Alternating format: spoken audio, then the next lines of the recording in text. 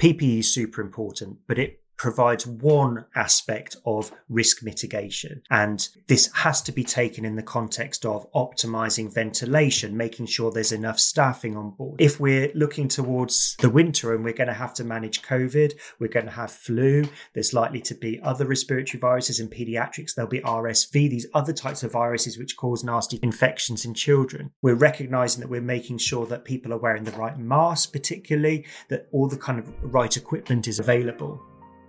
Hello, and thank you for checking out this episode of the From the Frontline podcast. Each episode will be interviewing a key voice from the NHS or social care to discuss some of the key challenges and changes that impact the treatment and care we all receive. Throughout this podcast series, we'll be answering some of the big questions which face health and social care today, such as why are there massive delays in A&E, how do we beat the NHS winter crisis, and how can we make the future of digital health accessible for all? We hope that you'll finish each episode knowing a little bit more about the major NHS headlines and what needs to change if we are to deliver the best possible care for everyone in the UK. The From the Frontline podcast is brought to you by Healthcoms Consulting, who are part of the PLMR group. We hope you enjoy this episode. On today's episode, we are going to be talking all things infection prevention and control. In particular, looking at the impact of COVID on IPC practice, but also what the future of infection prevention and control might look like. We're delighted to have Dr. James Price from the Healthcare Infection Society with us today. James, thanks so much for your time. Before we get into discussion, it would be great just to get a sense of your background in this area, really. No worries. Thanks, Matthew. Thanks for inviting me here today. So, as you say, my name's James Price. I'm an infectious diseases and microbiology physician, and I have a particular interest in infection prevention and control. I've had about 17 years worth of experience, I suppose, and that's both clinically and academically. I've been doing some research looking a bit about how germs move around hospital and how we can optimize that. So I suppose most recently, I've been working as the Director of Infection Prevention and Control at Imperial, and I've now moved down to Brighton, to the University of Sussex, where I'm doing a more academic role, trying to look at new technologies to sort out germs and how to prevent infections. And as you say, I'm a trustee and a council member at the Healthcare Infection Society, which is a national charity on supporting infection prevention and control. Amazing. Well, we're really grateful for your time. And I suppose from where I'm sitting, and I suppose from the perspective of lots of our listeners, we'll have some kind of understanding of the impact that COVID-19 had on the way we do infection prevention and control in our NHS hospitals. I'm thinking particularly about wearing face coverings, increased efforts around sanitisation, ventilation, these kind of buzzwords that we've heard in the media and all of our conversations over the last 3 years. I suppose from where you're sitting and from your experience, what would be some of the key lessons that you would highlight from the last 3 years with COVID-19? Yeah, thanks. I've been reflecting a lot on that. And I think part of it is one of the key things. I think, as you say, there's buzzwords. People are engaged in IPC at the moment. Being candid, I suppose traditionally it's always been a kind of left in the back because there's other things going on, and now people care about it. They're talking about it. I've been having conversations with people I would never speak about ventilation or about masks. So it's great that people have an opinion, and I think that's something to engage on. In terms of lessons learnt, I suppose the key thing is people now see PPE, personal protective equipment, is useful. It stops people picking up infections and it prevents it spreading. And so I think that's got to be a key part around the engagement. And it starts, having these conversations about things. There are polarizing views. I get that on certain aspects. I wasn't going to go into detail on that. But I think part of this is that it shows that there is research, responsive research happening. I suppose we've learnt a lot that anxiety drives misuse of PPE. And that's not I'm not coming at that from meant to be a derogatory response to my colleagues. This was an anxious time. People want to be safe and want to protect their patients. But I think there was maybe an underappreciation of the risks associated with excess PPE. And so I think there's lessons learnt on the unintended consequences. And perhaps I can talk a bit about that later. I think another lesson is we're learning how germs move around in hospitals in a much more detailed way than we were before. And again, this responsive research to what's going on. We'll all have heard the discussion, shall we say, about droplet versus aerosol. And I think that's fed across both healthcare and into the media as well. But I think that what that shows is we're learning more about this, and maybe what we traditionally thought of as the ways germs move around may not be, or they may have slightly different views, and we need to challenge what we previously thought about in order to learn more and how we can adapt. And I think we're getting better at saying we're learning and responding to the research, to the evidence. And so there's been a lot of adaptation to that, which is good, and healthy debate, which is always useful. I think one key area that has really come to the forefront in the lessons is around environmental risk.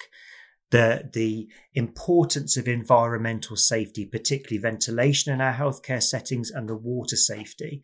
I think we all know that our healthcare environment can be quite have an older state, I think is probably the most politically correct way of saying that.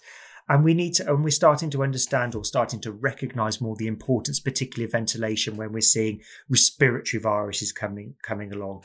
And so we're seeing absolutely the assessments continue to go on, but it's not easy just to be able to update ventilation. They are expensive. The estate is old, and we need to think about how we can manage with what we're doing, but also when we're building new hospitals and designing new areas, how we can optimise that for the benefit of all, particularly when we're planning forward with other respiratory viruses, the flus, the RSVs that are coming in.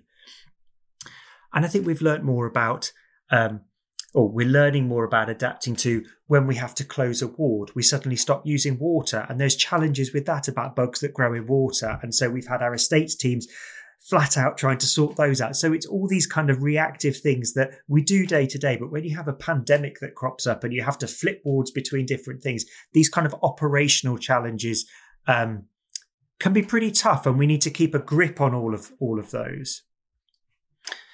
I suppose the other aspect is on vaccination. Sometimes people don't necessarily think of vaccination as being part of infection prevention and control, but it absolutely is. And I think one of the lessons we found is vaccinations remain a really incredible way of preventing infections. But not only that, we've got some very robust ways of our traditional vaccine preventable infections. But we've seen how, as a nation, as a international community, we can come together and develop vaccines in a rapid way and mass rollout. And we've seen the benefits of that, not only in preventing infections, but also reducing the severity of disease as well. And we've certainly, there's lots of data out there that shows some fantastic trends when we've seen that. Some of the work that I've been doing is on vaccine hesitancy and talking with particularly healthcare staff members about their concerns and their factors behind that. And I think there's a lot of learning that we can do around that, because my perceptions of what made people hesitant are absolutely were not the reasons why people were. And there are misinformation going around, and how we combat that in a meaningful way, because if our healthcare workers are finding it challenging, then I imagine our wider community find that particularly challenging as well. And I suppose that feeds into another lesson that I've thought about, particularly is around communication. I've been fortunate to work with some fantastic colleagues, particularly in the healthcare, who've been, as comms teams, have been incredibly responsive and supportive to this. When we've seen part of this, as we've seen national guidance that has been incredibly valuable, and there's been a high turnover of guidance, absolutely responding to new information, new clinical scenarios. We've seen challenges when these new guidance come out on a Friday afternoon, and how we safely operationalize that to our staff and how we successfully communicate that. And I think we've learned lessons that sometimes doing it on a Friday afternoon is not the right time to do that. And we need to balance that operational challenge versus getting it right from a safe way for our staff being able to implement that. Because it's very easy to sit in the ivory tower of infection prevention and control saying, okay, well, we're going to change testing. But there's a series of events that happen. And so I think that communication, both within a trust, to your local communities as well, to the ICS, the integrated care services, and how it's approached as a region is super important. And I think that's definitely something that we've learned through this. I suppose finally, the kind of big area that I've particularly found a valuable lesson is the implementation of new technologies into understanding this kind of the ability to be able to do reactive research in a pandemic, which is clearly challenging. But again, that's a lot of lessons that we've learned about how we respond to this, how we utilize what we can to do research when everyone is firefighting to try and get on top of the clinical role. But we've seen, I've done some really interesting work looking at whole genome sequencing, and we've seen this has been certainly coordinated by the COG consortium and other things about how we can utilize these new technologies in real time to understand how we can optimize outbreaks, how we can understand transmission, how we can see the impact on other germs.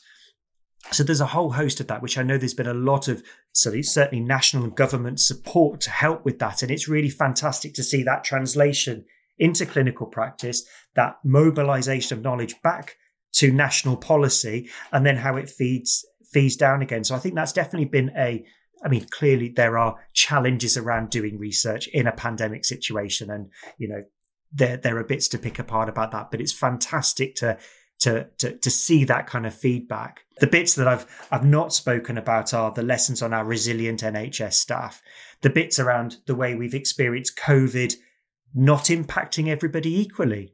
We've seen certain patient populations that have a higher mortality rate. We've seen our BAME communities with higher rates of hospitalisation and how we support those various communities. We've seen the flexibility and the agileness of testing and how we do that. And then I suppose one big thing is telehealth and how that's becoming the new normal, how we're using, particularly like this, a virtual platform when previously we weren't. That's all really interesting. Thanks, James. I just wanted to pick up on the point that you mentioned around the unintended consequences of potentially the excessive use of PPE. I was just interested by your mention of that. I suppose we're looking ahead with winter kind of approaching in the next couple of months. And there's been lots of talk in the media and in political circles of this expectation that there is a harsh NHS winter coming and that people are expecting a resurgent COVID-19, that people are expecting a harsh flu season.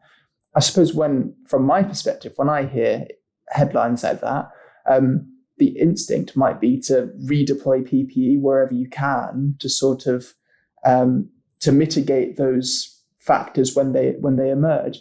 In terms of looking ahead to the NHS winter, in terms of how we find that balance, I suppose, what would be the key steps that you would outline really in how we deal with the potential for, I suppose, new COVID variants, potentially new flu, waves of the flu virus as well? What does that look like from your perspective? PPE is super important, but it provides one aspect of risk mitigation.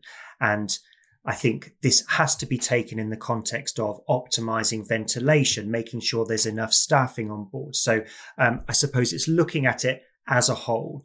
I think we've used PPE for a long time in the NHS. We've used it prior to the pandemic and will continue to use it. And there's a lot of familiarity with that. I think when the pandemic came along, quite rightly, people were very anxious and wanted to make sure they were wearing the right PPE to protect themselves and their patients. As I've sort of alluded to, we've had a lot of lessons learned. There's still some minutiae about how we could optimize certain aspects with PPE, but healthcare workers are very familiar with it. They know how to use it and how to use it well. I think that, as you allude to, there is anxiety about the new wave from both protecting themselves, staff protecting themselves, protecting their patients, being able to operationalize things and get people, because the risk lies not just with infection, but with other things like people getting their operations. That's not my area of expertise, but I think we need to recognize that. I think, so when we're going forward, I think this understanding about certainly, I've alluded to ventilation. That's clearly a passion of mine that we're trying to we do a lot of mitigation in terms of PPE, but actually it's getting the air flowing through the hospital, getting those, filtering out all of the germs that cause problems. In an ideal situation in a hospital, what we would do is if we have different people with different infections, we manage them in different areas so there's not spread.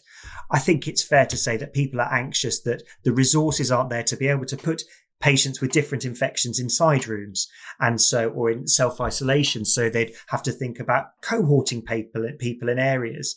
And we've seen that there's been a lot of experience when that becomes challenging, how we then mitigate putting people who are the least likely to get infection, have worse outcome in similar areas. So we're having to kind of risk mitigate as we go through to reduce the risk and optimize safety when we're trying to manage patients in hospital. And I think that's a concern when you've got just one germ. But if we're looking towards the winter and we're going to have to manage COVID, we're going to have flu, there's likely to be other respiratory viruses in pediatrics, there'll be RSV, these other types of viruses which cause nasty infections in children. So you can see how people start to get a little bit overwhelmed by what they're going to have to manage. Saying that, there's a lot of work going on to try and plan for this in advance and how we can prepare for that. We're recognizing that we're making sure that people are wearing the right mask, particularly that all the kind of right equipment is available.